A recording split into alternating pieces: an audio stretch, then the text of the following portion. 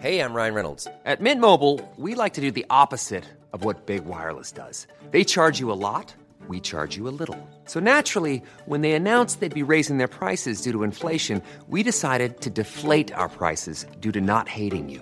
That's right. We're cutting the price of Mint Unlimited from $30 a month to just $15 a month. Give it a try at mintmobile.com/switch. $45 up front for 3 months plus taxes and fees. Promo rate for new customers for limited time. Unlimited more than 40 gigabytes per month. Slows full terms at mintmobile.com.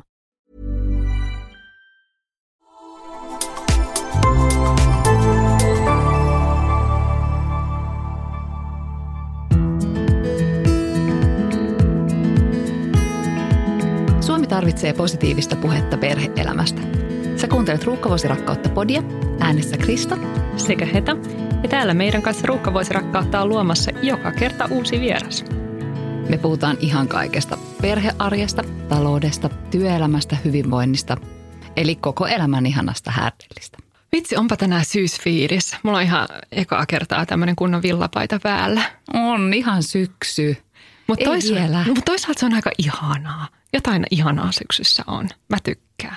Miten teidän perheen syksy on, Krista, alkanut? No siis meidän perheen syksy on ollut tämmöinen totaalinen, räjäytetään kaikki, mitä tiesitte ja tunsitte normaaliksi, koska esikoinen aloitti koulun ja toinen jatkoi edelleen päiväkodissa. Ja musta tuntuu, että mun kovalevy on aivan täynnä kaikkia Vilmoja ja Koriksen MyClubeja ja sähköposteja ja tekstiviestejä. Mä en enää tiedä, mistä kanavasta joku haluaa kertoa mulle jotain ja mun pitäisi vielä muistaa, että milloin jonkun pitää olla jossain. Mutta sitten taas toisaalta jotenkin mut on niin positiivisesti yllättänyt se, että minkälaisen positiivisen tunnereaktion tai sen tunteiden vuoristolla on herättänyt se, että kun se esikoinen meni sinne kouluun. Mä oon niin kuin vuorotellen kirjaimellisesti itkeskellyt sitä, että kun hän on nyt niin iso ja osaava ja tekee vaikka mitä juttuja jo itse ja noin hän osasi mennä itse tekemään asioita ja sitten toisessa hetkessä mä oon, että no hei, vettä sataa ja kukaan ei ole katsomassa, onko oikeat vaatteet ja nyt ne on siellä ihan oman onnensa nojassa ja jep. Hyvin se pärjää, ihan varmasti. Miten sun syksy, Heta?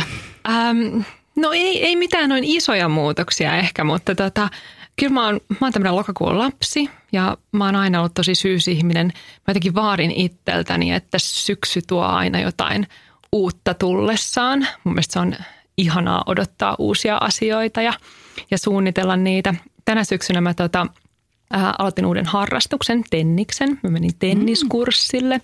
Sitten töissä on tosi paljon kaikkia kivoja uusia juttuja, joita pääsee tekemään. Ja no ehkä yksi paras asia myös tässä syksyssä on se, että saadaan olla taas täällä Fodistudiossa. Mun mielestä on aivan ihana päästä nauhoittamaan näitä jaksoja ja tänään meillä on myös uusi studio. Tämä on ihan mahtava. No joo, tämä on ihana studio, mitä luksusta. Me hypättiin mukaan Asennemedian mahtavaa porukkaa ja itse asiassa silloin, kun me aloitettiin Hetan kanssa tämän podin tekeminen, niin me opeteltiin ihan kaikki, hankittiin kamat ja tuotettiin koko homma itse ja voitiin vaan unelmoida siitä, että joku kysyisi meiltä kysymyksen, mitä meidän tuottaja Mikael kysyi viime viikolla, että onko teillä toiveita tämän äänimaailman suhteen? Sitten me oltiin hetken hiljaa ja sitten miettii, että no ei, että tähän asti me ollaan toivottu, että se tuli nauhalle ja olisi suht tasalaatusta, että siinä se aika lailla olikin. Että voi ihminen tulla onnelliseksi siitä kysymyksestä. Kyllä, kiitos Mikael. Joo, mutta syksy on siis tämmöistä uudistumisen aikaa. Aivan ihanaa uudistua, mutta toisaalta se vie myös aika paljon energiaa. Jatkuvasta uudistumisesta tietää myös aika paljon meidän tämän päivän vieras. Hän on mestari uudistaja ja luonut nahkansa monta kertaa uudelleen ja uudelleen. Kyllä. Suoraan Suomen Kangasalta meille on tänään tullut vieraaksi 2 pienen lapsen äiti. Hänen missionsa on auttaa toisia menestymään ja se onkin saanut hänet perustamaan uusimman yrityksensä Prönön. Hän on ollut mukana perustamassa Slushia ja useita markkinointialan yrityksiä sekä myös Liike Nyt-puoluetta. Hän istuu lisäksi pörssilistatun Fodelia Oyj:n hallituksessa. Vapaa-ajallaan hän harrastaa dronetusta ja lukee ihan valtavan paljon. Ja viime vuonna hän muutti Helsingistä maaseudulle ja on tänään onneksemme tullut ihan vaan tätä nauhoitusta varten kaupunkiin. Tervetuloa luomaan kanssamme Ruuhka-Vuosirakkautta, Helene Auramo. Kiitos. Ihanaa olla täällä. Ihanaa, kun olet täällä tänään. Mitä sulle kuuluu? Tosi hyvää. Mä tykkään syksystä. Musta se on ihanaa aikaa, kun tulee tummia iltoja ja pimeitä iltoja ja sitten voi laittaa kynttilöitä päälle. Mä nautin siitä. Ja mulla on itse asiassa vähän sama tilanne kuin Krista sulla, eli mun esikoinen aloitti koulun nyt. Niin tämä on ollut mielenkiintoinen uusi vaihe ja Kangasalla aloitti ja siellä on ilmeisesti vähän erilaisia asioita kuin täällä, että voi mennä yksin kouluun ja tulla yksin koulusta ja aika vapaasti ne kaikki ekaluokkalaiset menee ja välillä mä oon ihan kauhuissani siitä vapaudesta, mikä siellä on, että ne sopii keskenään, buukkailee omia treffejä ja on ties missä ja sitten pitää miettiä, että missä ne rajat menee. Se on ihan valtava se ero, jotenkin yhdessä yössä tavallaan, vaikka toki tolleen varmaan kauempana kaupungin keskustoista se on ollut vapaampaa tähän astikin, mutta on se jotenkin iso ero. On se ja jotenkin, en mä tiedä, musta tuntuu, että se meni niin nopeasti se semmoinen vauva-aika ja taaperoaika ja kaikki. Niin kuin kaikki aina sanoo, että se tulee nopeeta, mutta sitten kun se oikeasti iskee, niin sitten sitä miettii sitä samaa, mitä kaikki muut, että mitä tässä tapahtuu. Mä soitin viime viikolla mun siskolle ja saatoin vähän itkeä ja sanoa, että mulla on ikävä sitä meidän ihanaa toimivaa arkea, missä me mentiin sinne päiväkotiin ja mulla oli ne 2 ihanaa pientä tyyppiä, jotka oli vielä tavallaan niin kuin mun käsissä. Ja nyt yhtäkkiä tämä kaikki on rajat, että me kaikki joudutaan opetella jotain ihan uutta. Niinpä. Mä itken täällä jo, vaikka mulla ei ole edes lapsi mennyt kouluun. Oletko sä, Helene, ollut samanlaisen tunnemyrskyn vallassa nyt kuin Krista? No itse asiassa mä en ole ihan varma, onko mä kuinka paljon sitä itkenyt. Se liittyy varmaan niin kuin mun luonteeseen, että mä aina katon jotenkin eteenpäin. Että mä saatan hetkellisesti miettiä, että apua nyt mä oon tässä tilanteessa, mutta niin kuin mä luulen, että en ole niin isojen tunteiden vallassa ollut tässä asiassa kuin moni muu vanhempi. Ja ehkä siinä auttaa se, että sitten taas meidän nuorempi on 5 vuotta ja on siellä tarhassa, niin sitten kuitenkin se tarhajuttu vielä jatkuu. Niinpä. Kerro vähän sun perheestä. Eli ketäs kaikki siihen nyt kuuluukaan? Aviomies Pasi ja sitten meillä on 7-vuotias tyttö Mila ja 5-vuotias poika Uuna. Millaista elämää teidän perhe elää tällä hetkellä? Millaista arkea? No me muutettiin Kangasalle aika tarkkaa vuosi sitten. Ja siinä oli erilaisia sattumuksia, miksi me muutettiin sinne. Se oli ollut meidän mökkinä aiemmin. Korona vaikutti muun muassa, mutta myös moni muu asia, mistä varmaan tänään myös puhutaan tuossa vähän myöhemmin liittyen homeasuntoihin ja homeeseen. Ja me muutettiin sinne ja mä ehkä identifioin itseni citymaalaiseksi. Eli mä koen kuitenkin, että mä oon kaupunkilainen. Mä oon aina jotenkin pitänyt itseäni pääkaupunkiseutulaisen, koska mä oon aina asunut täällä. Ja nyt mä oon yhtäkkiä siellä mökillä. Ja moni mun kaveri sanoi siinä kohtaa, kun mä kerroin, että me muutetaan, niin ne sanoi, että miten sä tuut pärjää, että ethän saa yhtään semmoinen. Ja sitten mä oon kuitenkin niin monta kertaa aloittanut ja luonut juuri nahkani uusiksi, niin tää oli vähän samassa sarjassa, että osa epäilee, että tuleeko siitä mitään ja sitten mä kuitenkin vaan koen, että nyt on pakko tehdä tää hyppy. Semmoinen meillä oli kanssa itse asiassa, että kun me muutettiin siinä, niin me mietittiin mun miehen kanssa, että jos me saadaan tarhapaikat niistä paikoista, mitkä siinä oli lähellä, niin sitten me muutetaan. Jos me ei oltaisi saatu, niin me ei oltaisi muutettu. Mutta mä oon tykännyt tosi paljon olla siellä ja tietenkin korona-aika on ollut tosi haastavaa siis yleisesti. Etätyö on onnistunut ja tuolla on paljon pihaa, niin kyllä mä oon kokenut, että se on ollut semmoinen täysin oikea ratkaisu ja myös lapsille hyvä ratkaisu. Onko sulla joku lempparihetki sun nykyisessä arjessa? No monta hetkeä. Tosi moni asia on muuttunut. Mä tällä hetkellä käyn joka päivä uimassa järvessä. Tänään mä en ole vielä käynyt, mutta mä luulen, että mä käyn, kun mä tästä ajan kotiin. Ja mä tykkään siitä hetkestä, kun menee siihen kylmään veteen ja se tuo semmoisen tunteen aina, että maailma kannattaa, se vesi kannattaa sua. Että vaikka olisi kuinka niin kuin rankka päivä ollut tai millaisia tahansa ajatuksia mielessä, niin se vesi aina kantaa. Ja jotenkin se on sellainen meditatiivinen hetki. Mutta sitten mä tykkään puutarhassa niin kuin monista asioista. Siellä on aina jotain uutta, joku uusi kukka tai siellä on eläimiä. Ja se on jännä itse asiassa, että se luonto on niin lähellä, että sun päivään vaikuttaa se luonto ihan eri tavalla kuin kaupungissa. Että jotenkin niin kuin, se luonto tulee sun kotiin ja sä kuulet sen sateen, sä tunnet sen, sä näet sen. Sä oot tavallaan osa sitä luontoa niin kuin paljon vahvemmin. Ja sitten siellä on paljon eläimiä, niin kuin on harakoita ja ties mitä lintuja ja joku peura voi kävellä siinä pihalla. Niitä ei ole kyllä nähnyt meidän pihalla, mutta naapurin pihalla. Ja rusakoita, niin ne tuntuu naapureille myös. Sekin on niin kuin jännä, että meillä on 2 sellaista harakkaa ja jos mä en niitä näe jonain päivänä, niin mietin, että missä ne on. Ja mä oon huolissani. Onko niillä nimet? En mä antanut. No mä puhun pikapikoista. Niin kuin se on latinankielinen nimi harakalle pikapika. Niin mä usein sanon pikapikat, koska mä tykkään pikapika-sanasta. Mun mielestä se on ihana. Mutta noi on ehkä semmosia juttuja. Ja sitten siellä on metsää ja voi käydä sienessä. Tosin mä en käy sienessä. Mun poika käy 5-vuotias ja rakastaa sienessä. Miten sun lapset kuvailisi sua äitinä? Niiden on varmaan niinku vaikea ehkä niinku kuvata mua siinä mielessä, että mihin ne niinku vertaisi, että niille mä oon niinku se normaali äiti. Mutta miten ne niinku, että mun on ehkä helpompi sanoa, jos mä mietin, miten heidän kaverit näkee niinku mut. Koska meillä on paljon mun lasten kavereita, varsinkin tämän vanhemman tytön kavereita on lähes joka päivä meillä. Niin aika paljon mä teen niiden kanssa. Mä käyn uimassa, askarellaan, maalataan, mä vitsailen. Nyt on ollut ihanaa ekaluokkalaisten kanssa, koska niillä alkaa olla aika hyvää vitsiä, läppää. Niillä on hyvää läppää. On, ja sitten kun itse pääsee siihen mukaan. Ja kun ne nauraa niin kun niille sun jutuille myös. Ja yes. Niin, se on ihana tunne. Mä koen, että ne pitää, tai niin kuin, varmaan pitää mua kuitenkin niin kuin luovana, rohkeana, varmasti niin kuin lämpimänä ja niin kuin rakastavana äitinä. Mutta kyllä mä oon myös kiireinen äiti. Mä teen paljon töitä ja jos mä teen liikaa töitä, niin kyllä se palaute tulee niin kuin sieltä. Ja me pelataan varsinkin tämän vanhemman tytön kanssa aika usein nykyään sellaisia tunnekortteja.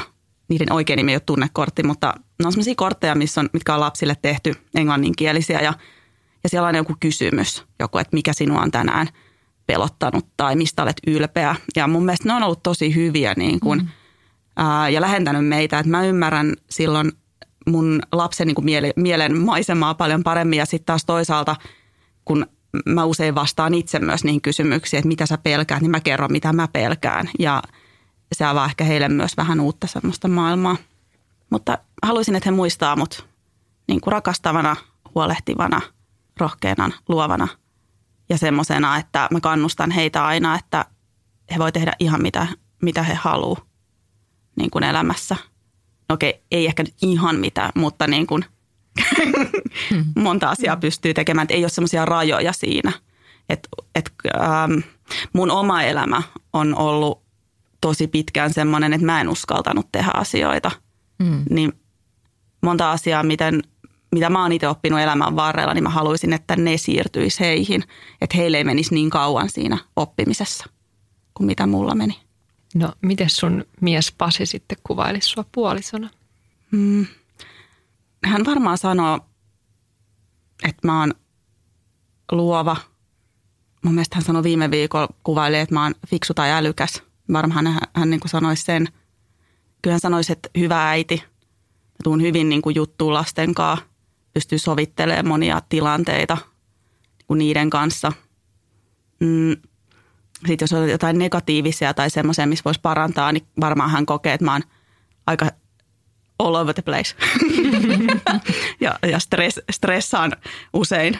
Viimeksi tänään, niin hän just sanoi, meillä oli yksi mun mies, siis me tehdään yhdessä hommia ja hän neuvoi mua, että miten mun pitäisi yhtä semmoista asiakasrekisteriä ylläpitää ja se oli mulle mahdoton tehtävä. Mä en tykkää systemaattisesta rekisterin ylläpitämisestä. Ja sitten hän siitä niin antoi palautetta, että miten mä voin olla niin all over the place, että tämä on maailman yksinkertaisin asia, miksi sä pystyt tätä tekemään. Ja sitten mä taivuin siihen, mä aloin tekemään sitä rekisteriä, kun mä totesin, että tämä oli nyt ehkä ihan hyvä pointti, että hänellä oli hyvät perusteet siihen. Mutta mä oon aika luova, siis semmoinen, että ja ehkä vahvuus ja heikkous on just se, että mä näen mahdollisuuksia joka puolella. Ja niille ihmisille, jotka ei ole sitä samaa persoonatyyppiä kuin minä, jotka rakastaa uusia mahdollisuuksia, niin se mun persoonatyyppi voi näyttäytyä kaoottisena ja niin kuin semmoisena riskaabelina. Ja välillä hän antaa tästä mulle myös sitten palautetta. Onko Pasi itse samanlainen vai onko hänellä niin kuin vähän vastakohtainen luonne? Monessa kohtaa hyvin niin kuin vastakohta, mutta sitten meillä on yhteisiä juttuja. Ehkä sen takia me toimitaan hyvin yhdessä. Hän tykkää ideoida. Me tykätään ideoida paljon yhdessä. Hän on tosi systemaattinen ja mä tarviin mun luonteen takia aina systemaattisen henkilön niin kuin siihen mun viereen.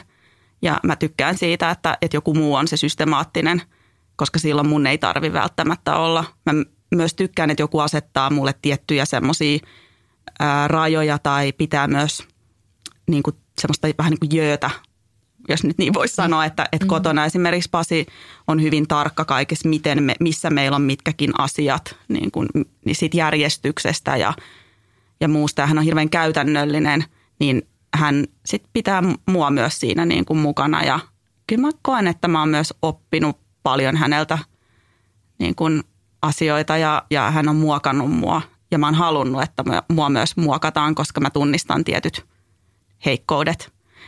Konkreettinen esimerkki, mulla on usein sängyn vieressä sellainen pieni vaatemytty ja siitä mulle tulee aina palautetta. Mä tiedostan, että tämä vaatemytty ei ole hyvä juttu, mutta esimerkiksi ei Pasilla ole sellaista vaatemyttyä.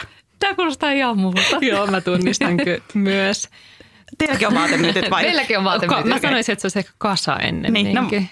Kasa. Joo. Jep. Ihan kunnon kasa. Joo. Miksi teillä on se kasa? Mikä on se syy siihen? Mulla on nimittäin siihen syy, niin kuin mitä mä en Se on vaan niin kuin tavallaan sen välipaikka. Ne on vaatteita, joita sä et vielä halua laittaa pesuun. Sä et halua myöskään laittaa niitä takaisin kaappiin. Koska ne muut menee likaiseksi. Ja semmoinen, sä et halua semmoista. Et sä laita käytettyä vaatteita kaappiin. Mä luulen, että mulla se niin kuin liittyy enemmän siihen, että kun mä oon aina töissä kauhean niin kuin kontrollissa kaikesta. Mulla on pakko olla asioita elämässä, joissa mä saan olla vähän niin kuin silleen huithapeli. Se oikeasti liittyy mulla varmaan johonkin sellaiseen. Niin. Mä uskon kyllä, että mun menee enemmän tuonne hetan suuntaan, että mä en halua laittaa jotain, mikä on ollut jo jossain ulkona tai päällä. Ja pitkään mä perustelin sitä sillä, että siis mä oon ollut allerginen lintukirpuille, koska mulla kerran, mä olin opiskelijana, niin semmoinen västäräkki pesi mun parvekkeelle. Ja sitten mä olin aivan innoissani, siellä syntyi kaikkia poikasia ja muita, mutta sitten kun tuli syksyinen lintukirput, siirtyi siitä pesästä mun kämppään ja sitten mulla alkoi tulla hirveästi kaikkia näppylöitä ja muuta. Ja sitten siitä mulla on jäänyt semmoinen, että on likaiset vaatteet tai jos ne on ollut ulkona, niin jos siellä on jotain kirppuja ja sitten mä en halua laittaa niitä vaatekaappiin. Mutta siis ei mulla ole sen jälkeen tullut mitään lintukirppuja. Eli mä oon siis vaan sotkunen ja teillä on joku hyvä syy. Ja mulla on tosi hyvä syy tähän. Ja nyt Pasi pääsee kuulemaan tämän syyn ehkä tämän podcastin kautta. Hyvä. Hei, mua kiinnostaa, kun mä aloitin helmikuussa uudessa työssä ja mua jännitti aika paljon, koska mä menin mun miehen yritykseen töihin. Aha. Ja hän on siis mun kollega, mutta hän on myös mun esimies. Ja se jännitti mua aika paljon, että no miten se muuttaa meidän parisuuden. Ei mä haluaisin kysyä sulta. Älä kiinnostaa. Miten teillä sujuu toi yhdessä työskentely? Me ollaan aikaisemminkin tehty joitain projekteja yhdessä. Tällä hetkellä menee siis tosi hyvin.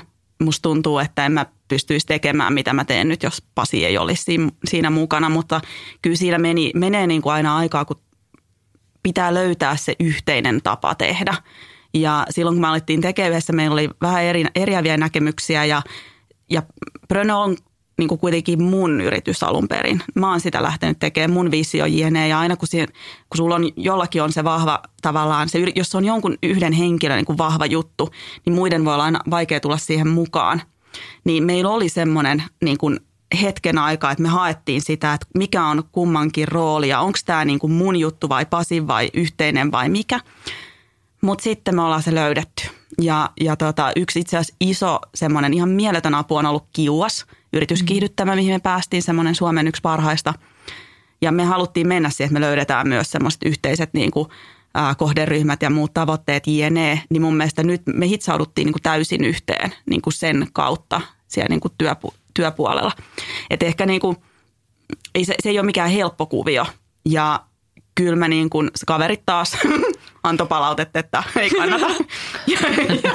Ja muut tahot taas oli, että nyt on huono juttu. Mutta sitten kun me oltiin kuitenkin päätetty ja nyt me ollaan saatu vielä se arkeen menee niin kuin hyvin, että se on tosi helppo sopia, että jos on joku sijoittajapalaveri tai joku muu juttu, niin se on niin kuin itsestäänselvyys, että toisella on pidempi päivä.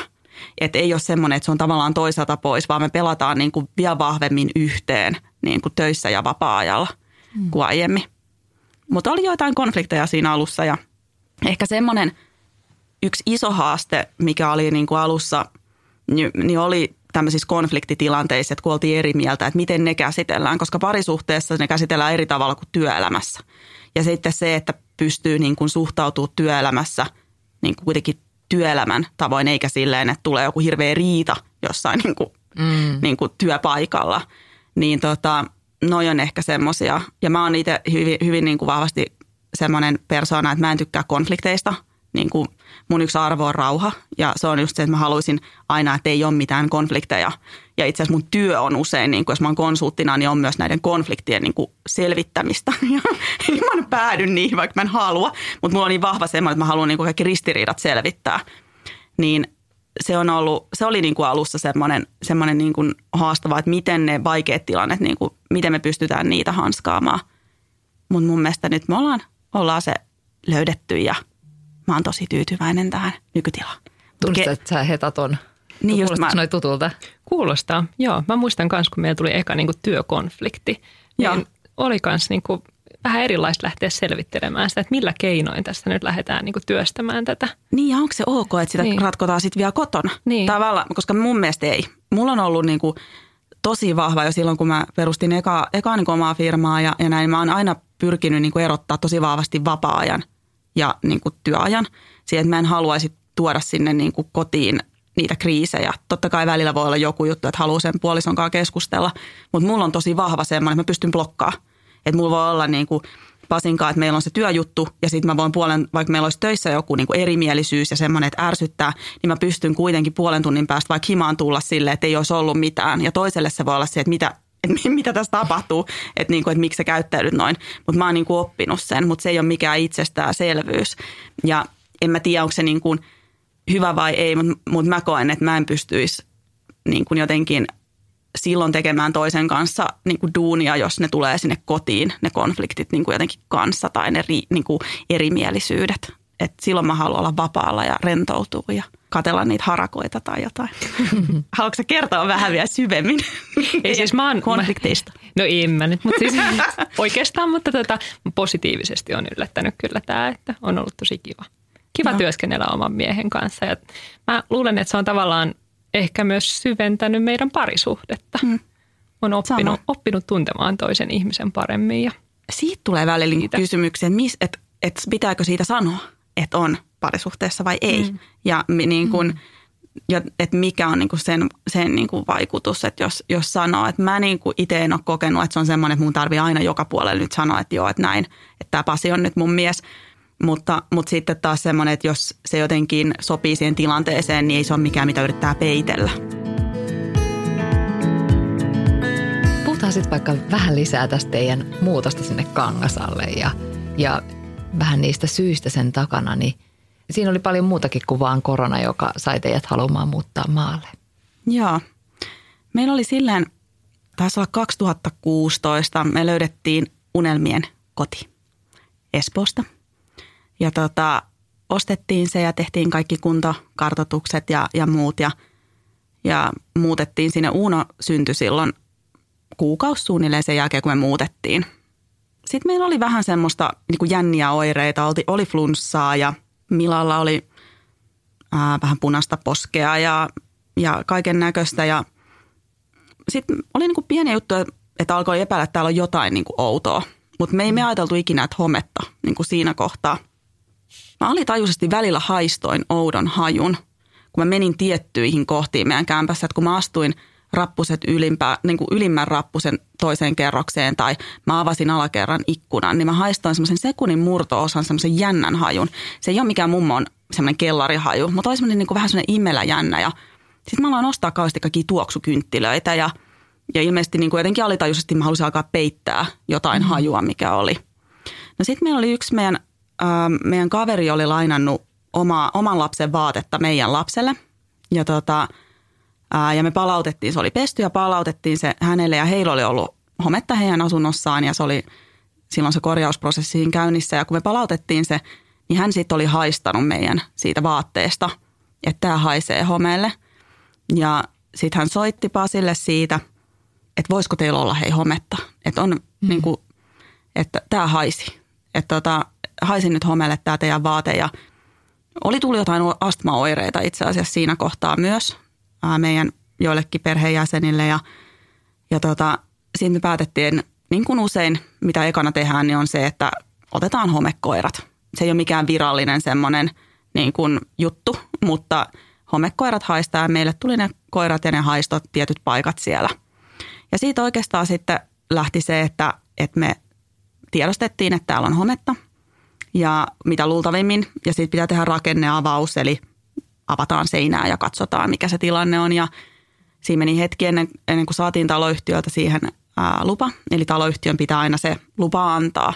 Se ei ole semmoinen, että sä voit mennä vaan niin kuin availemaan niitä seiniä. Ja siinä kesti vähän aikaa ja sitten kun ne näytteet oli otettu, niin sieltä selvisi, että siellä on hometta. Se oli aivan selkeä ja kaikki ne raportitkin sitten sieltä, mitä saatiin, niin oli hometta. Ja me käytännössä jouduttiin vuorokaudessa jättää koko kämppä, kaikki kamat ja kaikki.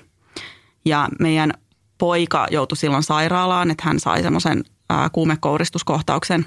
Ja silloin kun se oli tehty se rakenneavaus, niin sieltä sitten oli ne homeet lähtenyt sinne koko kämppään.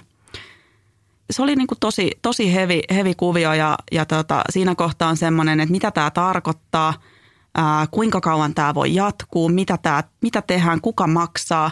Vakuutukseenhan home ei mene. Eli ei ole niin kuin, kun moni oli silleen, että no mutta te voitte saada sitä vakuutukseen, niin home ei mene vakuutukseen. Se home menee vakuutukseen, jos on joku, että putki menee rikki ja yhtäkkiä tulee niin kuin joku vesi sisään. Mutta tämmöisissä niin kuin rakenteellisissa jutuissa tai näissä niin kuin tämmöisissä, mitä yleensä näissä omakotitaloissa tai rivareissa on, niin ne ei vaan niin kuin mene sinne vakuutukseen. Ja siitä meillä alkoi sitten 2 vuoden evakko. Ja eka me muutettiin siinä kohtaa, kun oli se hetki, että ne kaikki kamat piti jättää. Lapsethan itki omia leluja tosi pitkään. Uuno otti tämän aika vakava, tai niin kuin, hänelle se oli niin kuin iso juttu silloin. Muut sopeutui paljon nopeammin, mutta hänelle se oli tosi iso asia. Mutta me niin kuin mietittiin, että mihin me muutetaan, niin me päädyttiin muuttaa meidän mummon yksiöön. Eli me asuttiin 3 kuukautta mummon kanssa hänen yksiössä. Ja mietittiin silleen, että mitä tämä tarkoittaa, mitä me tehdään. Ja sitten Pasi sanoi mulle, että hei, me pyytää pankit laina. Että ehkä niin kuin, sä voisit saada tähän niin kuin lainan, että ostetaan uusi kämppä. Ja sitten me menin juttelemaan pankin kanssa, mä sain lainan ja meillä oli silleen hyvä tilanne, että pystyttiin ostamaan uusi kämppä. Ja sitten me muutettiin siihen, että me asuttiin siellä sitten 2 vuotta ja sitten meidän talo sitten korjattiin aika pitkään. Tehtiin erilaisia kaiken näköisiä niin kuin lisäselvityksiä, tutkimuksia ja näin. Ja sitten me päädyttiin siinä vaiheessa, kun se oli korjattu, että me myydään se. Tai että meidän on pakko myydä jompikumpi kämpästä. Ei se ollut kestävä tilanne, että meillä on 2 kämppää, mistä maksetaan koko ajan. Se oli rahallisesti tosi iso summa. Ja sitten me laitettiin molemmat myyntiin ja just silloin tuli korona, sulut kaikki. Ja me oltiin ihan kauhuissaan, että mitä tämä tarkoittaa, saadaanko me sitä, niin kuin, että muutenkin on vaikea, kun on ollut homekämppä, joka siis oli saatiin korjattua kaikki. Sitten laitettiin molemmat myyntiin, eka myytiin se meidän väliaikakämppä. Me ei saatu myytyä sitä, missä oli se homekorjaus tehty ja me päätettiin siitä, että me muutetaan itse sinne takaisin. Ja mietittiin niin, että jos ei me sitä saada myytyä, niin sitten me jäädään niin kuin siihen kämppään. Ja samalla on myös hyvä testata, koska Pasi oli jo siinä kohtaa niin kuin tosi herkkä niille niin kuin homeille, että se tunnistaa sen heti ja tulee oireita, jos menee semmoiseen homekämppään. Niin sitten me muutettiin sinne ja ei tullut mitään oireita. Mulla ja mun miehellä on ourasormukset. Me oli kaikki ouran tulokset, HRV, kaikki oli ihan sairaan hyviä. Ja sitten me oltiin, että tämä on itse asiassa aika kiva tämä kämppä. Että ehkä me ei nyt kuitenkaan tästä muuteta. Ja sitten meillä tuli välittäjältä viesti, että semmoiset henkilöt, jotka oli tehnyt ehdollisen tarjouksen, niin ne oli saanut myytyä oman kämpän. Eli meidän pitäisi muuttaa kuukaudessa veke. Ja sitten me oltiin, että oh no, me ollaan muutettu taas. Pasi oli aivan kypsä, koska se oli kantanut kaikki ne muuttokamat. Ja sitten me lähdettiin äkkiä etsiä jotain kämppää. Me ajeltiin Pasin autolla ympäri Helsinkiä, että mikä olisi kiva asuinalue. Ja paniikissa mietittiin. Ja sitten vielä se, kun on ollut se homekämppätausta, niin on tosi tarkka, mihin menee. Ja myös siis semmoinen, että ethän sä haluat taas ostaa jotain kämppää, missä olisi home. Niin sitten me jotenkin siinä, kun me ei löydetty mitään, niin me mietittiin, että mitä jos me itse asiassa muutettaisikin sinne Kangasalle. Et meillä oli ollut Airbnb-auksessa se kämppä. Niin kuin pari vuotta koronan takia Airbnb oli mennyt ihan nollille. Se on siis Pasin lapsuuden koti alun perin ollut. Sitten me päädyttiin, että jos me saadaan ne tarhapaikat, niin sinne me muutetaan. Ja sitten saatiin ne ja sinne me muutettiin ja yhtäkkiä on vuosi mennyt ja nyt alkaa toka vuosi. Ja kyllä mä haluan niin kuin aina sen pitää vaikka mökkinä, niin kuin jos me ei siellä aina asuta. Mutta nyt tällä hetkellä ei ole plänejä muuttaa pois. Mikä tarina. Mitä koti merkitsee tämän kaiken jälkeen sulle? Tuliko siitä niin kuin tärkeämpi vai vähemmän tärkeä? Se koti niin kuin muuttui monella tavalla, että minkä pitää niin kuin kotina. Se väliaikaiskämppä, mihin me muutettiin, niin mä monena iltana itkin sitä, että mihin mä olin joutunut muuttaa. Pasin mielestä se oli ihan hyvä ja monesta varmasti tosi hyvä, mutta että siinä oli niin kuin ikkunasta näkyi 8 baaria ja semmoinen parkkipaikka ja se oli, no siis se oli niin kuin, siis semmoinen, että mä ajattelin, että tämä ei ollut se mun unelma, mihin mä muutin ja kyllä mä niin kuin ootin, että mä pääsen sieltä pois. Mutta me saatiin siitä ihan kiva, me rempattiin, että oli se niin kuin ihan kiva niin kuin kämppänä.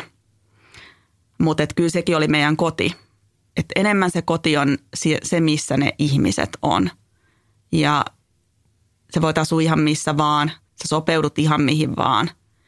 Ja ehkä semmoinen niin kuin katos, että se oli meidän unelmien koti, se missä oli se home, että jotenkin se oli meistä niin kuin ihana, hieno, semmoinen täydellinen.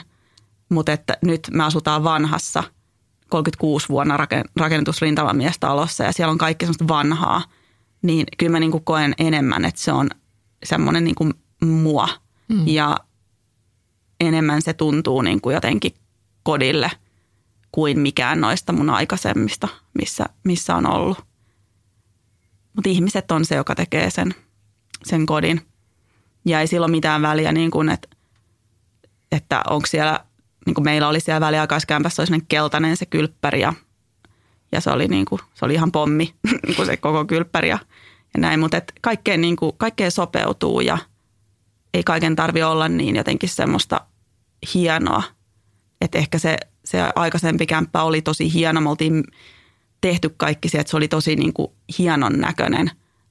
Mutta enemmän itse asiassa tällä hetkellä mä koen, että kaikki semmoiset entisöidyt vanhat on paljon niin kuin kiinnostavampia. Meillä on tosi paljon värejä, vaaleanpunasta ja kaikkea semmoista, niin jotenkin ne tuntuu tällä hetkellä läheisimmille. Hey, I'm Ryan Reynolds. At Mint Mobile, we like to do the opposite of what Big Wireless does. They charge you a lot, we charge you a little. So naturally, when they announced they'd be raising their prices due to inflation, we decided to deflate our prices due to not hating you. That's right. We're cutting the price of Mint Unlimited from $30 a month to just $15 a month. Give it a try at mintmobile.com/switch. $45 up front for 3 months plus taxes and fees. Promo rate for new customers for limited time. Unlimited more than 40 gigabytes per month slows. Full terms at mintmobile.com. Imagine the softest sheets you've ever felt. Now imagine them getting even softer over time. That's what you'll feel with Boll & Branch's organic cotton sheets. In a recent customer survey, 96% replied that Boll & Branch sheets get softer with every wash. Start getting your best night's sleep in these sheets that get softer and softer for years to come. Try their sheets with a 30-night guarantee. Plus, get 15% off your first order at bollandbranch.com. Code BUTTERY. Exclusions apply. See site for details. Sä mainitsit tuossa alussa, että tämä maalle muutto on tuonut luonnon lähemmäs sua. Ja miten muuten sitten teidän perheen elämä on muuttunut tämän maalle muuton myötä? Silloin kun me asuttiin siinä väliaikaiskämpässä, missä oli se 8 baaria, niin kuin sen 100 metrin säteen, niin siellä ei voinut niin kuin lapsia päästää ulos yksi. Ei siellä niin kuin ihan hirveästi siis mitään semmoista pelottavaa tapahtunut. Tosin kerran mä heräsin yöllä, että joku ampui. Se oli kauhea. Mä heräsin kesken yötä, että ampuko joku. Ja sitten mä olin siellä, että ehkä tää oli unta ja menin nukkuun. Sitten seuraavan päivän mä näen poliiseja siinä niin kuin siellä ostarilla tai siinä parkkiksilla kaivelen roskiksia. Ja sitten mä katsoin uutiset, niin siellä oli joku oikeasti ampunut. Mutta se oli niin kuin, silleen niin kuin kuitenkin, en mä kokenut koskaan, että se oli pelottava paikka asua. Mutta ei se ole kuitenkaan semmoinen, että 5-vuotiaasta tai 6- tai 4-vuotiaasta voi laittaa pihalle. Mutta taas tuolla meidän niin kuin kotona, että kun lapset tuli tarhasta ja tulee koulusta tai tuli tarhasta, niin ne meni aina siihen pihalle. Ja siellä on naapureita, ne kävelee sinne naapureille ja Ja niin kuin, että siellä on semmoinen niin kuin vapaus ihan eri tavalla. Ja musta tuntuu, että varsinkin niin kuin meidän nuoremmalle lapselle, niin hänelle on ollut jotenkin tosi tärkeää se, että hän on löytänyt ne sienet. Hän siis eilen kävi yksin sienimetsässä. Meidän lähimetsässä. Hän vaan sanoi, että hän lähtee nyt sienimetsään ja otti korin ja veitse. Ja sitten mä olin siellä, että voiko sä nyt lähteä yksin. Ja sitten mä menin Pasille, että Pasi, voiko nyt Uuno oikeasti mennä yksin tuonne metsään? Kyllä se voi. Ja sitten mä katsoin, kun se meni sinne ja se toi semmoisen ison kasan sieniä, jotka on siis syötäviä, että se tunnistaa ne, mä en tunnista. Ja sitten aamuisin hän usein herää, että hän haluaa mennä kalaan. Ja sitten hän rakastaa sitä onkimista ja ihan hauska. Yksi päivä hän just sanoi, kun alkoi sataa ja mä sanoin, että nyt alkoi sataa, niin se oli, että hyvä kalasää.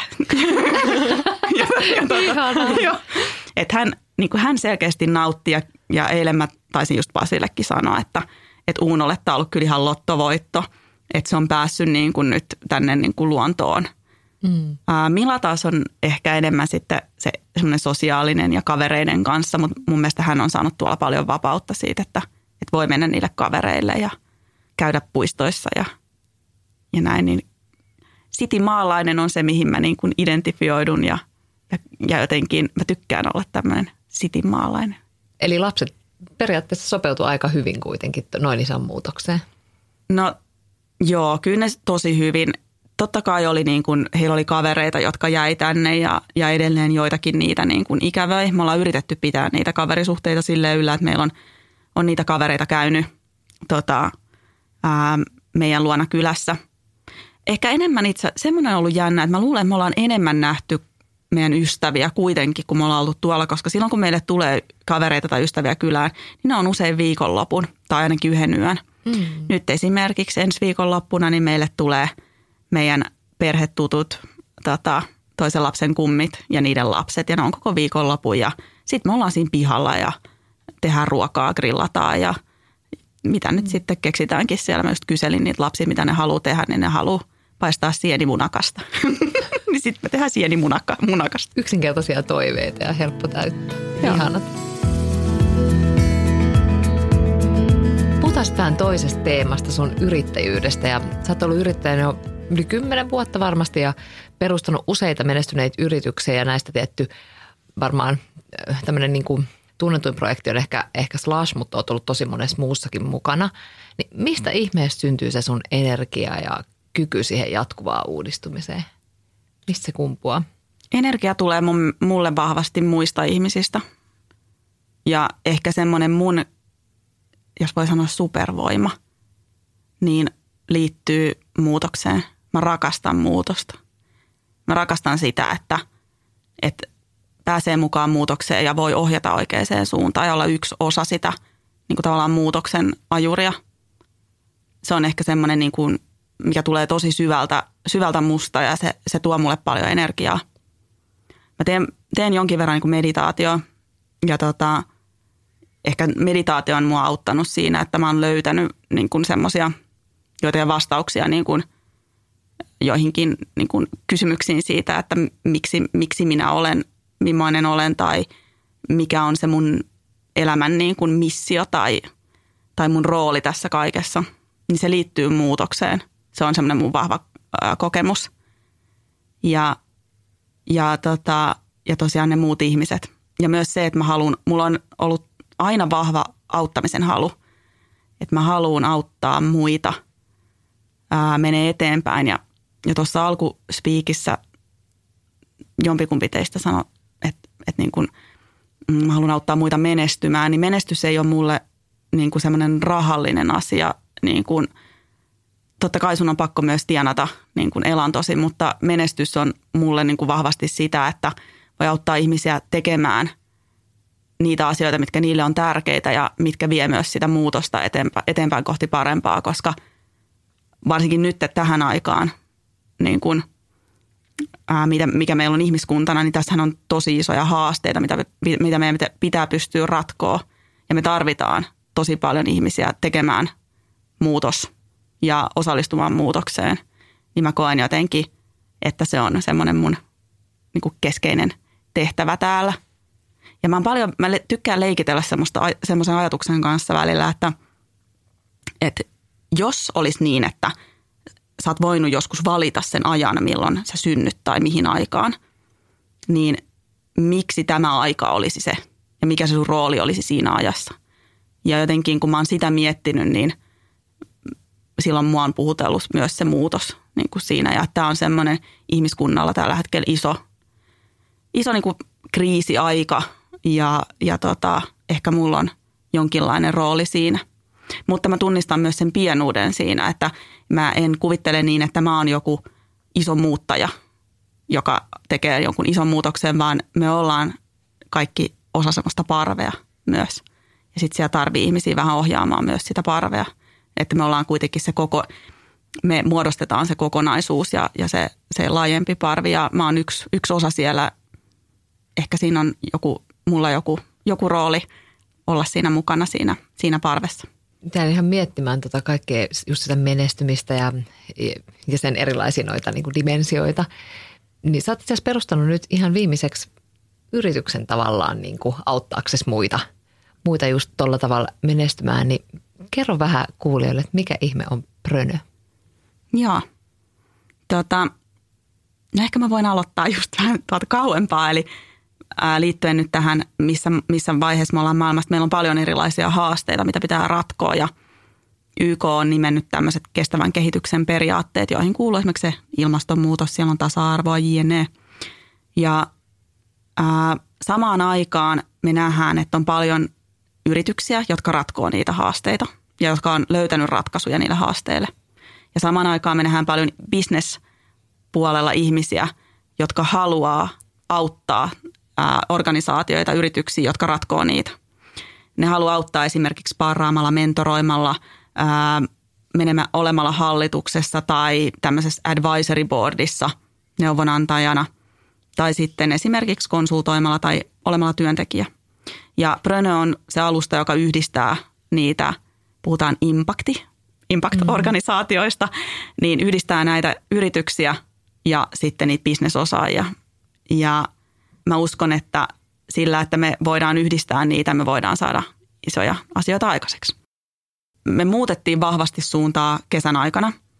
Eli me alun perin lähdettiin siitä, että me etittiin osaajia, jotka haluaa tarjota osaamistaan ja että ne tulee löydetyksi. Ja meillä on semmoinen 2500 osaajaa siellä meidän alustalla. Ja sitten me kysyttiin niiltä, että mitä ne haluaa. Niin ne kertoi meille ton, että hei, me halutaan auttaa niitä impact-yrityksiä, jotka tekee hyviä juttuja.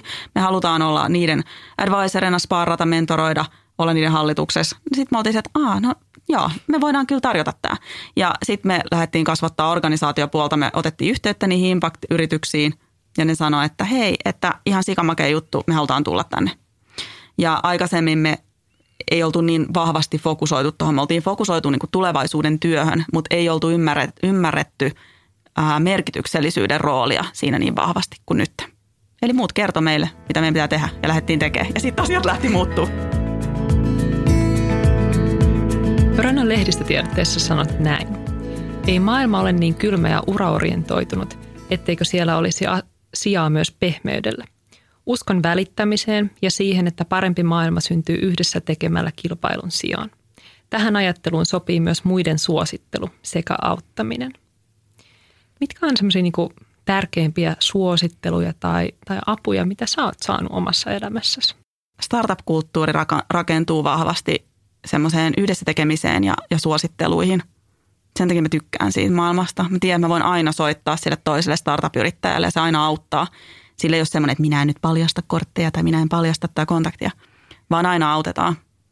Ja mä haluaisin, että se kulttuuri siirtyisi myös niin kuin vahvasti muualle, koska ei se ole sulta pois, että sä autat jotain muita.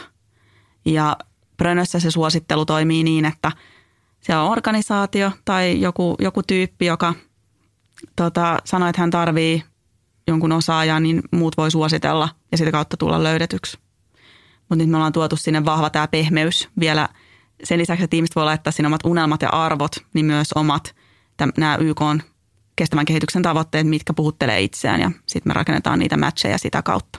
Mutta mikä yllätti meidät, niin on itse asiassa se, että me luultiin, että ihmiset olisi paljon valmiimpia suosittelemaan kuin mitä ne oikeasti oli. Mm-hmm. Ja alun perin me oltiin rakennettu sitä vahvasti siihen, että kun freelancerit esimerkiksi sanoi meille, että heille niistä suosituksista on tosi paljon hyötyä, mutta käytännössä he ei sit suositellutkaan itse ketään. Ja me ihmeteltiin sitä pitkään ja sitten me päätettiin, että meidän on pakko vaihtaa sitä niin kuin kulmaa, miten me käsitellään sitä asiaa. Että se suosittelu, siinä pitää olla joku syy, miksi suosittelee. Ja pelkkä vaan muiden suosittelu ei ole niin kuin riittävä. Mä mielellään suosittelen. Sieltä löytää, Brönö voi siis tulla ilmaiseksi. Ja sieltä mun profiilista löytää kaikki mun suosittelemat tyypit, ketä mä suosittelen koodarina, designerina, graafikkona, jne. Niin mä jaan ne kaikille vapaasti myös meidän kilpailijoille. Miten sä koet saavas siitä, kun sä suosittelet muita? Miksi sä haluat suositella muita ihmisiä? Sen takia, että mun mielestä ne on ansainnut sen. Mä haluan, että hyvillä ihmisillä on aina töitä ja ettei niiden tarvitsisi välttämättä roikkua siellä somessa tai jossakin niin kuin etsimässä uutta keikkaa. Vaan se, että jos sä oot tehnyt hyvin sen duunin, niin mun mielestä se on niin kuin, mun mielestä se pitäisi mennä niin, että niitä palkitaan, jotka tekee duunin hyvin, eikä niin, että sen jonkun hyvän juristin on vaikka nyt opittava olemaan sosiaalisessa mediassa ja kirjoitettava hauskoja ja hyviä tekstejä, mitkä saa paljon tykkäyksiä tai ottamaan itsestään jotain kauniita valokuvia tai hyviä valokuvia, vaan enemmänkin se, että pitäisi niin kuin löytää ne osaajat sen pohjalta, että ketkä on hoitanut hommat hyvin.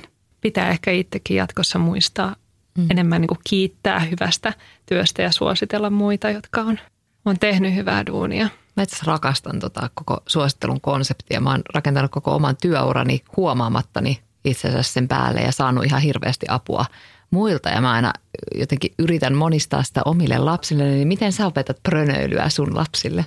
Se on tosi vaikea sanoa, koska prönön se ajatus rakentuu vahvasti kuitenkin myös niihin uhkakuviin, mitä meillä on maailmassa. Ja mä en vielä ihan hirveästi halua tuoda niiden tietoisuuteen kaikkia haasteita, mitä maailmassa on ja puhutaan niin isoista asioista. Ne totta kai niin kuin on varmasti on kuullut, että on ilmastonmuutos ja näin, mutta mä en halua liikaa avata sitä niin kuin maailmaa niille. Ehkä se menee enemmän siihen, että mä yritän vaan tukea niitä, että ne löytää sen oman jutun ja ne omat unelmat ja oman itsensä ja omat arvonsa. Et silloin kun sä löydät omat arvot ja ne syyt, miksi sä oot olemassa, sun on paljon helpompi tehdä kaikkia päätöksiä ja valintoja.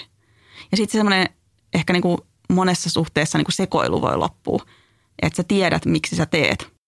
Tosi kiinnostavaa. Puhutaan niistä arvoista ihan pikkasen vielä lisää. Sä puhuit näistä arvoista tosi paljon sellaisessa toisessa podcastissa kuin Alaston yrittäjä, eikö niin? Joo. Ja suositus, se oli hyvä podcast-jakso. Ja sä sanoit, että sä olisit toivonut, että sä olisit aloittanut tämän arvotyöskentelyn aikaisemmin elämässäsi. Miksi sä sanoit näin? Koska kaikki on tullut niin paljon helpommaksi sen jälkeen. Mutta noin niin kuin, sä voit myös luulla, että sulla on joku arvo, mutta se ei oikeasti ole se sun arvo. Yksi semmoinen, niin kuin esimerkiksi just tämä rauha. Niin jos ajattelee rauhaa arvona, niin voisi ajatella, että se on semmoinen, että mä haluan niin kuin olla sen ja niin kuin, että on hiljasta ja näin. Mutta se itse asiassa tulee siitä, että kun mä oon tehnyt, netissähän on paljon ilmaisia siis testejä, missä voi omia arvoja niin kuin löytää. Niin mulla usein siellä nousee tämmöinen kuin oikeudenmukaisuus mulle hyvin keskeisenä arvona. Ja tämä on myös ollut jossain niin kuin psykologisissa testeissä, mitä mä oon tehnyt. Niin siellä on se oikeudenmukaisuus ja siellä on ollut myös se, että se voi näyttäytyä myös negatiivisena.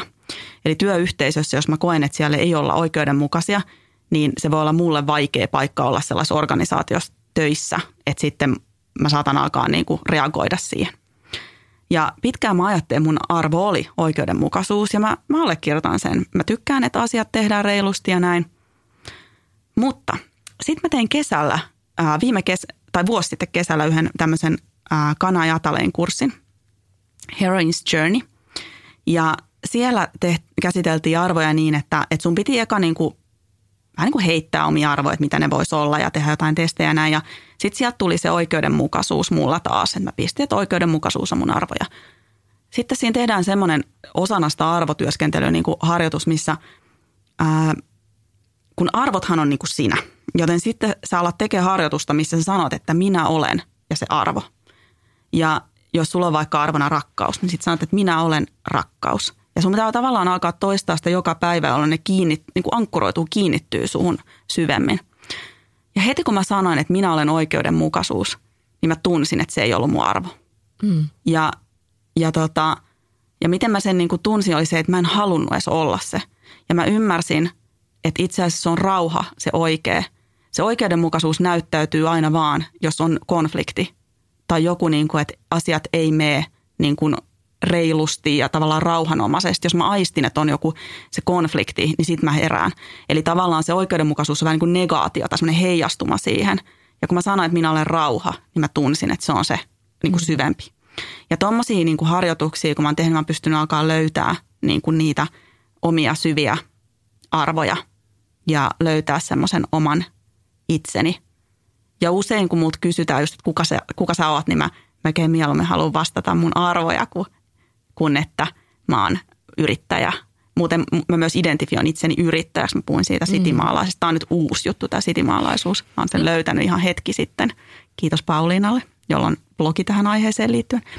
Mutta yrittäjä on myös vahvasti se, mihin mä identifioidun. Sä kerrot myös tässä Alaston yrittäjä-podcastissa, että sun arvoja on rakkaus, rauha, vapaus, uteliaisuus ja co-creation.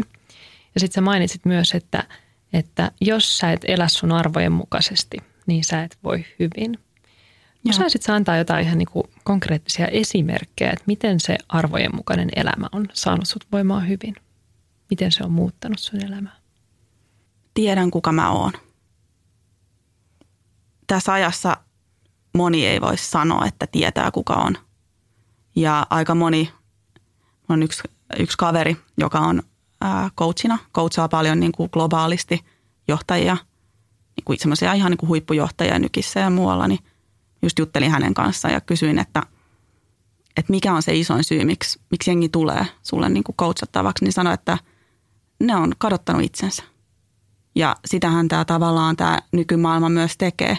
Me ollaan siellä digissä, me otetaan hyviä kuvia, näytetään itsestämme tiettyjä puolia ja voi kuitenkin kokea sen vähän valheelliseksi, jos käyttää jotain FaceTunea ja muuta, että ei ole oikeasti se ja pitää esittää ja saada semmoista vähän niin kuin feikkihyväksyntää liketyksillä ja muilla.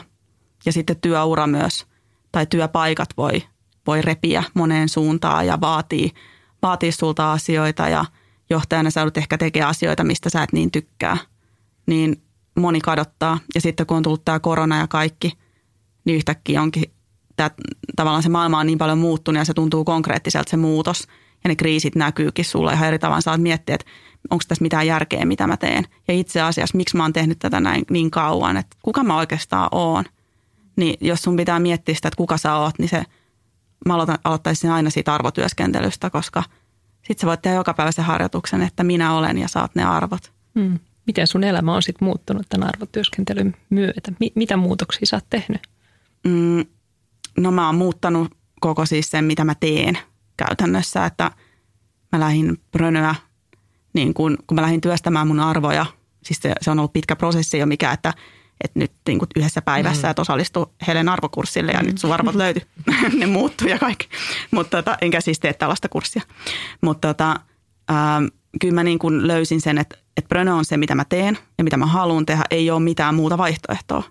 Että jos tuot joku tarjoisi, että hei, että sä saat miltsiä, että tuut sä tähän johonkin muuhun firmaan, niin mä en voi. Niin kuin, että mä en tavallaan niin kuin kykene, että se on se, mitä mun on pakko tehdä. Ja tietynlainen niin kuin, sä hyväksyt itsesi, sä löydät semmoisen, niin sä hyväksyt itsesi paremmin, sä löydät, sulla on hyvä olla itsenäs. Että sekin on se, että monella ei ole hyvä olo olla itsenä. Ei ole kiire juosta pakoon itseään. No me aina usein puhutaan ja kysytään meidän vierailta, että no hei, että mitä unelmia sulla vielä on. Ja sä oot saanut niin paljon aikaa erilaisia juttuja. Ja nämäkin arvojen mukaiset elämät on niinku niistä suurimpia. Niin minkälaisia unelmia sulla on vielä? No mä haluan auttaa mahdollisimman montaa ihmistä löytää merkityksellistä työtä ja niitä yrityksiä, jotka ratkoo näitä maailman isoja haasteita, niin pärjäämään. Eli käytännössä Brönön tavoitteet on minä. Ja sitten jos mennään niinku siitä urapuolelta niin kuin pois, niin mä haluan, että mä voin toteuttaa mun noita arvoja, olla luova. Mä haluan kasvattaa mun lapsista hyviä ihmisiä ja että ne myös voi kokea, että mä oon jotenkin yrittänyt, tai niiden äiti ja isä on yrittänyt niin kuin viedä maailmaa parempaa suuntaan ja ratkoa näitä haasteita, auttaa ihmisiä ratkoa niitä haasteita, että se mitä niille jää niin kuin tänne, niin että me ollaan kuitenkin yritetty parhaamme. Ja sitten niin, ehkä sitten vielä pitää sanoa niin kuin sinne, että kyllä mä haluaisin, että mun lapset, niin kuin, me pysyy aina yhteys niin kuin toisiimme ja että heillä on paljon hyviä muistoja siitä heidän lapsuudesta ja tästä ajasta ja että he on saanut hyvät eväät omaan elämään. Ihanasti sanottu. Hei, otetaan loppuun vielä meidän ruuhkavuosirakkauden 3 kipeää. Eli käytännössä me kysytään 3 kysymystä, joihin toivotaan aika nopeita vastauksia. Onko sä valmis? Olen. No niin. Kenet sä haluaisit kuulla ruuhkavuosirakkautta podcastin vieraana? Mä haluaisin kuulla, saanko sanoa 2? Saa. Okay. Tai itse asiassa mulla on 3. Mä haluaisin, että on yrittäjä, joka on hanskannut, vaikka on niin kuin niitä omia lapsia, niin hanskannut sen oman yrittäjyyden. Ja siitä mulla tuli mieleen Luonkosin toimitusjohtaja Piritta Fors. Ja sitten toinen yrittäjä on Pihka-yrityksen toimitusjohtaja Sofia. Ja sitten mun mielestä tosi kiinnostava elämä ja tosi kiinnostava elämä ja ura ja uravalinnat on tehnyt Jenni Santalo VTT:ltä. Toivottavasti kukaan näistä ei suutu, että mä mainitsin, koska en tiedä, haluuks ne, että heitä mainitaan tämmöisenä ruuhkavuosihenkilönä. Mikä olisi sitten Helene sun tämmöinen ruuhkavuosirakkauden teesi? Kaikki on kausia. Voi tuntua silleen, että maailma kaatuu ja apua ja niin kuin, tuleeko tästä mitään. Niin kaikki elämässä on kausia ja se on ehkä mitä äitiys on mulle opettanut myös. Että kaikkea voi aina suhtautua, että tämä on tämmöinen kausi. Kausia tulee ja menee ja niin kuin, elämä on kausia. Haluaisitko tähän loppuun vielä lähettää terveiset kotiin? Kotiin terveiset? No Pasille mä voisin lähettää terveiset, että mä oon maailman onnellisin, että mä oon löytänyt hänet ja toivottavasti me ollaan aina yhdessä. Taas mennään. Kiitos Helena, kun tulit luomaan meidän kanssa ruuhkavuosirakkautta. Kiitos, oli ihana olla täällä. Kiitos. Seuraa meitä Instassa @ruuhkavuosirakkautta ja laita poditilaukseen, niin kuulet ensimmäisenä, kun uusi jakso ilmestyy. Moi moi! Moi moi! Moikka!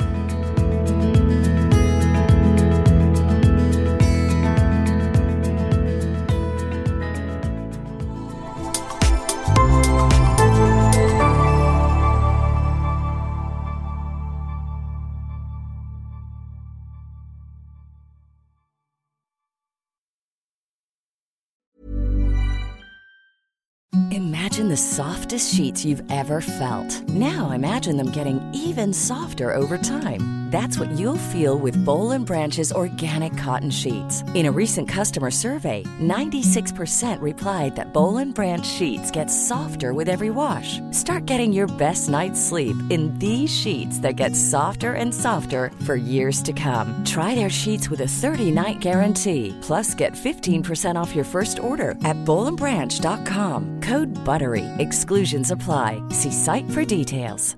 Planning for your next trip?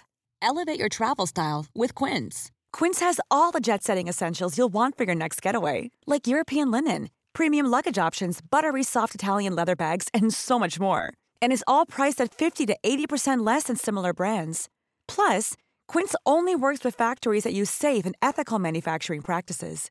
Pack your bags with high-quality essentials you'll be wearing for vacations to come with Quince. Go to quince.com/pack for free shipping and 365-day returns.